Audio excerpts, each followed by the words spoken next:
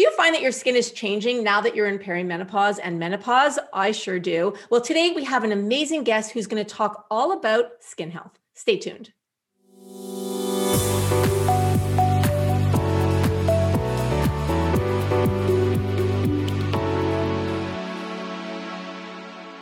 Hi, everyone. Today, I'm here with Jennifer Harrington. She's a naturopathic doctor and the founding director of Menopause Natural Solutions. And I'm very excited to have you on the show today, Jennifer. Welcome to Morphus.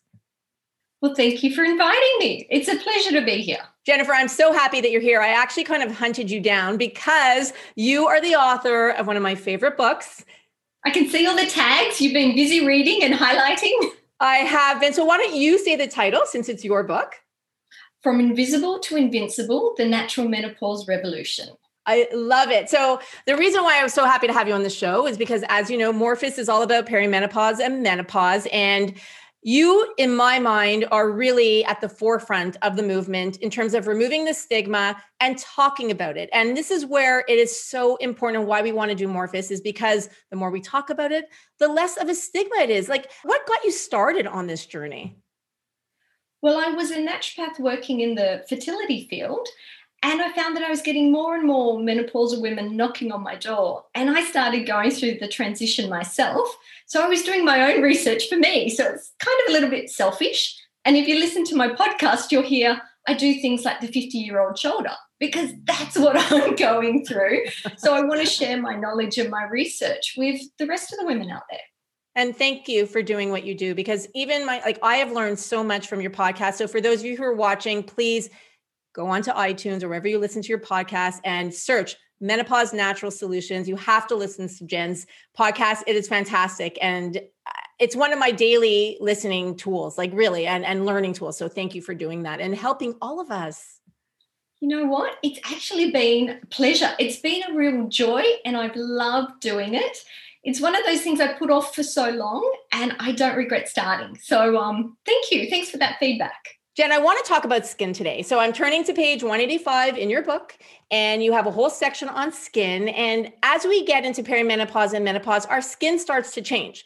We start to see a little bit of crepiness. We start to see some sagging. So I thought, can you share a little bit about what aging skin should look like, what it is, and your thoughts on how we can help it from a natural perspective? Absolutely. So with skin, first of all, I want to start by saying aging skin is not a disease, but it certainly can affect the way you feel about yourself. So your self-worth and your self-esteem can go down, and so can your mental health. So if it is impacting, then you do need to reach out and seek help. But when we're looking at skin, there's many things that can change. So if we start by looking at acne, some women find, actually it's about 20 to 40% of women during their transition will find that acne turns up. And they'll wake up one morning and it's like, what's this? But I also want to say that cystic acne can be very painful, but for most women, it's just that they don't like the look of it on their skin. So what's happening here is that your estrogen levels should be in ratio with your testosterone levels. And as we know, during the menopausal transition, our estrogen levels start to drop. And what can happen is that they can drop faster than your testosterone level. So it's not necessarily that you have high testosterone, it's that the ratio is imbalanced and that there's a relative testosterone dominance. And when we have extra testosterone, you might find acne. You might find those unwanted chin hairs. The other thing with the hair is you might find those random really long hairs. It's like, where did that come from? Like, hair's supposed to be short, and on your face you've got this witch's hair, some people call it. That's also linked with testosterone. So that relative imbalance can produce those kind of symptoms. Some women also find when they have higher testosterone, they're more likely to be a bit more aggressive, maybe a little bit more snappy. And sometimes there's libido changes. Like we know with the perimenopausal and menopausal transition that some women have lower testosterone, lower libido. Other women have higher libido during this transition. So that's all a hormonal change. So that is one thing that can impact on our skin. Another thing can be dietary changes due to the other symptoms. Now, if I think about my own personal perimenopausal journey, the first thing that I experienced was changes to my sleep. So if you're not sleeping well, quite often we're looking for stimulants the following day. So you may find that your diet's changed, that maybe you're having more sugar, maybe some more carbohydrates, more of the foods you know you shouldn't be eating, but you just need a crutch to get you through the day. Now, with those changes, we do know that when we have higher blood sugar levels and potentially insulin resistance, that also links in with acne and changes to the skin. The next factor we can have a look at is stress. Stress increases the conversion of DHEA into testosterone. Therefore, looking again at that testosterone-estrogen ratio. So, guys, stress management tools. It has been such a crazy year. I won't go down there because we all know it's been a crazy year. I don't need to explain. But if you're not doing stress management tools, you need to be. And a lot of people don't link it. Oh, my skin's not looking great. Maybe I'm stressed. But stress also causes bad night's sleep, which might cause puffy eyes the next day. Other dietary changes can be dairy. Dairy and gluten are linked in with skin changes. So that might be something else that you want to play around with. Another thought is collagen. We all seem to know that our bone mass reduces with age. Not everyone puts the link together with collagen because our collagen levels also reduce with age. And when I say collagen, I want you to think structure. So if the structure of our skin is starting to change, we will find that we will start to get those sagging areas on our face that might not be something that we want. So consider, are you having enough animal proteins in your diet? Do you need to supplement with collagen? Now, I personally supplement with collagen because it's a structure. We've got to think about our bones, our ligaments, our cartilage, our skin. For me, that's something that is very important because I want to be active, not just maintaining the look of my skin, but also my whole body. Yeah, I'm a huge fan of collagen. And I heard a stat that women in menopause, so we lose 1% of our collagen after the age, I think, of like 21. But once we go into menopause, we lose another 30% on top of what we've already lost to that point within the first 5 years. So for me, supplementing with collagen is actually, it's a non-negotiable. Every single day I take collagen, and there are different types of collagen that you could take, which is really helpful. So I love that you're saying it's like, you think of it as a connective tissue, right? And it's so abundant in our body, collagen. So it's something that you can give to a small child, but for us women in perimenopause and menopause, it is really important that we take it daily. So I'm happy that you mentioned it. Yeah. And look, bone broth is another way to get it in your food if you're looking at dietary sources. But for me, a lot of what I do is about education. Yeah. And it gets so common knowledge about the bones, but not about your collagen. So that's a message that I want to make sure women know. I love that you mentioned that connection to bone health because it is really important for helping to support our bones, as is calcium and vitamin D. So it's a great way to do it. And bone broth, like you said, is a good way, or you can take it as a supplement if that helps you. So I think it's great. You know, Jen, I want to ask you, so you mentioned acne and, so let's kind of go back for a second. What are some things, some natural ways? And the reason why I'm so happy you're on Morphus is because our philosophy, for those of you who've been watching us for a while, know that we also have Naturally Savvy, and I've had Naturally Savvy for 15 years. We're all about the natural way of doing things. So what are some natural ways or natural things that people can do who are listening, who can help themselves if they have acne? Let's start with that. So when we're looking at skin, let's start with topically. Are you actually washing your face? Because something I didn't mention is that when you have that ratio imbalance with testosterone and estrogen, it tells your body to create thicker sebum. So therefore, we're going to we may also find that we have oilier skin. So we want to make sure that we're washing our face, but what are we washing our face with? We don't want it to be with some toxic chemical that you found at the supermarket. We want it to be a beautiful, organic, natural product that is not going to strip our skin and imbalance the skin microbiome. After that, we also want to look at the general environment. Like what you're washing your hair with as well is going to impact on your face. Yeah, it's so true, Jen. And also what we know is we absorb 60% of what we put on our body. So if we're going to be using those harsh chemicals like phthalates and parabens and all those nasties and the fragrances, then we know that we're absorbing a good amount of it. And in menopause, we really want to be careful, especially at this time. We don't want to be putting chemicals on our body that could impair our liver and our kidneys and all of our detox organs. We need to be helping ourselves as much as possible, especially at this stage. So I love that. Do you have, what's your nightly skin routine? What do you do on a daily basis? Okay, so I just have three things. I wash, and then I've actually got it's not a mask, it's just like a mineral serum that I put on, and then I put a moisturizer on top. That's super simple.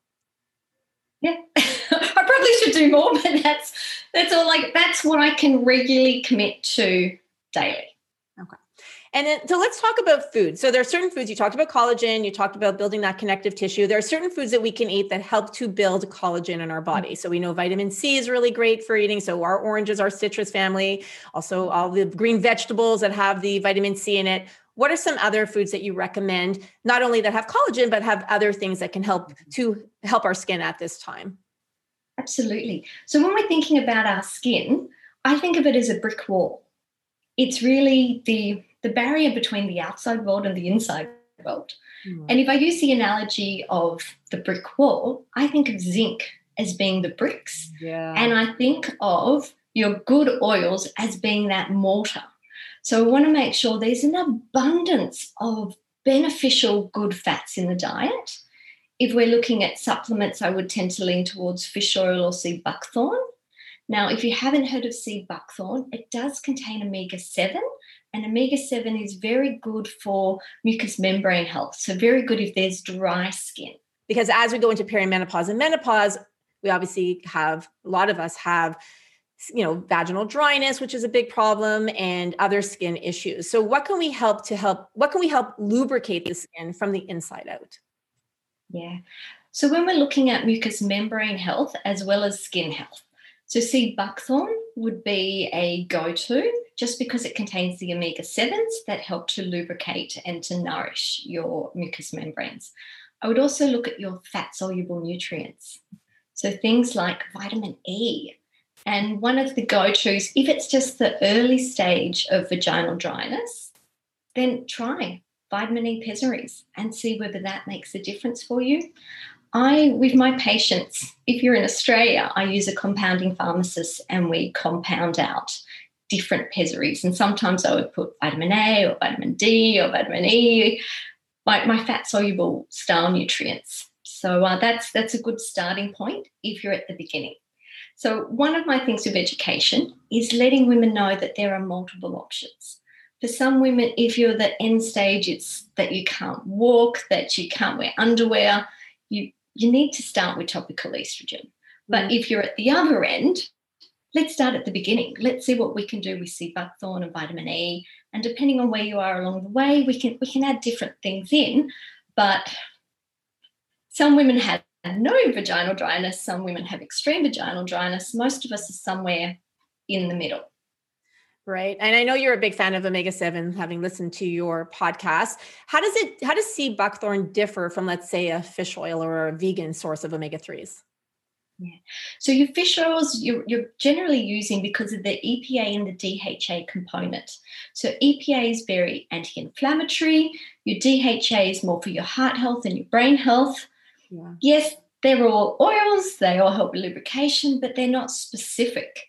When I'm looking at something like sea buckthorn, there is a little bit of EPA, there is a little bit of DHA, but there's also that omega-7, which is the specific one for mucous membrane health and lubrication. I do have a question about the estrogen, the topical estrogen you talked about. And I know in your book, you talked about genetic testing, which I'm a very big fan of. What if somebody can't take any type of estrogen, even BHRT, so even bioidentical hormones? What else would you recommend instead of a topical estrogen for vaginal dryness? I don't know if you're going to like this answer, but I would recommend a consultation because there are so many individual different factors and there is no one size fits all and you can't compare your journey with another woman's journey because not only do you have different genes, you have different things that you've done in your life. You've been exposed to different toxins, you've eaten different food. I really need to put my detective hat on and figure out what I can do for that individual woman. I actually love that answer because, and I know you're a practicing naturopath. I know that you consult with people, and we're going to put up your information. I want everyone who is interested in learning more or to have that personalized consultation to contact you, because it's tough for us at this time. Our bodies are changing. We're like, wait a minute, what's going on? How come yesterday that wasn't there, but today it is? And it's like, things are changing so rapidly that it's important to speak to someone like yourself who understands and who's an actual trained naturopath, right? So you have that degree and experience. Jen, is there anything else you want to talk about when it comes to skin health before we end today's interview? Absolutely. Now, skin health, or your skin, is an elimination channel. So quite often, dull skin or even problematic skin can be linked with its inability to detoxify. So I start by looking at other elimination channels. Are you moving your bowels? If you're constipated, this could be putting extra burden on your other elimination channels. Your urinary system is also an elimination channel, as well as your skin. Like the top threes are the bowels, the urinary system, and the skin. And we need to make sure that they're all working optimally and that we're not putting the burden on one system or the other.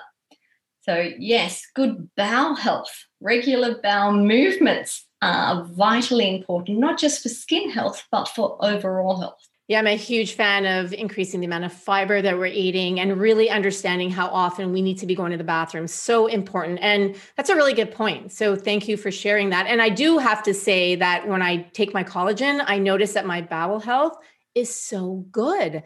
I don't know if you found that as well, Jen, but collagen really helps with bowels and digestion, at least for me. Yes, I've changed with different brands from time to time. I find some really increases my bowel transit time and I get diarrhea, but the one that I'm on at the moment works really well. So if you are trying collagen and that product isn't working for you, maybe try a different product. Yeah, and I agree. And there isn't one thing fits everybody, right? So I think that's the thing with any natural remedy, that if something isn't working for you, but we know that it may be good for us, is to try something else or a different brand or a food, right? Like you were saying before, if you don't want to take collagen, try bone broth. That might work really well for you. I want to go back to your fiber point, because so many of us are eating a low fiber diet. Are you eating your fruits daily? Are you eating your vegetables daily? Are you eating your salads daily? Yeah. And even when we look at phytoestrogens, things like flaxseed, this is a beautiful fiber and phytoestrogen and protein and good fat. So what I tend to do is we get flax seeds, sunflower seeds, and almonds, grind them all up. And you can put it on your smoothie, you can put it over your salads as a way to increase fiber and phytoestrogens. It's so easy to make. There might be, you can ask your local health food store or grocery store, but definitely easy to make by throwing it in the blender. And then it's great because you can throw it on yogurts, you can throw it on your salads, you can throw it in soups. Delicious, right? So that's a great tip. Better. Sorry to cut into it. It's actually better if you make it fresh. Yeah. I love that. Thank you for sharing that, Jen. That's a great tip. I really appreciate it. And thank you so much for being on our show today. I'm so happy that we were able to work this out, you being in Australia and me being in Canada. This is good. Thank goodness for technology. It's pretty exciting. It certainly is. And thank you for inviting me. It's been a lot of fun to chat to you. And so can you please tell everybody where they can find out more information and how they can reach out to you if they wanted to do a one-on-one consultation? Sure. My website is Menopause Natural Solutions, and it's probably the best place to start because on the website there's also links to the podcast, links to my book, From Invisible to Invincible, The Natural Menopause Revolution, and also links to book in a complimentary discovery call if you want to have a chat with me, or you can just start work. A lot of women just go, I need the consult, let's get started. So all of those options are on the website. Well, thank you so much, and thank you for everything that you do. It's my pleasure. Thank you. I hope you enjoyed today's interview with Jennifer Harrington. She's a wealth of information and somebody that I go to when I want to learn about perimenopause and menopause. So please give us a big like if you enjoyed what you learned. Leave us a comment if you have any questions, and please share this video with anyone you think that could benefit from today's information, because the more you share shows you care. Thanks for watching. We'll see you next time.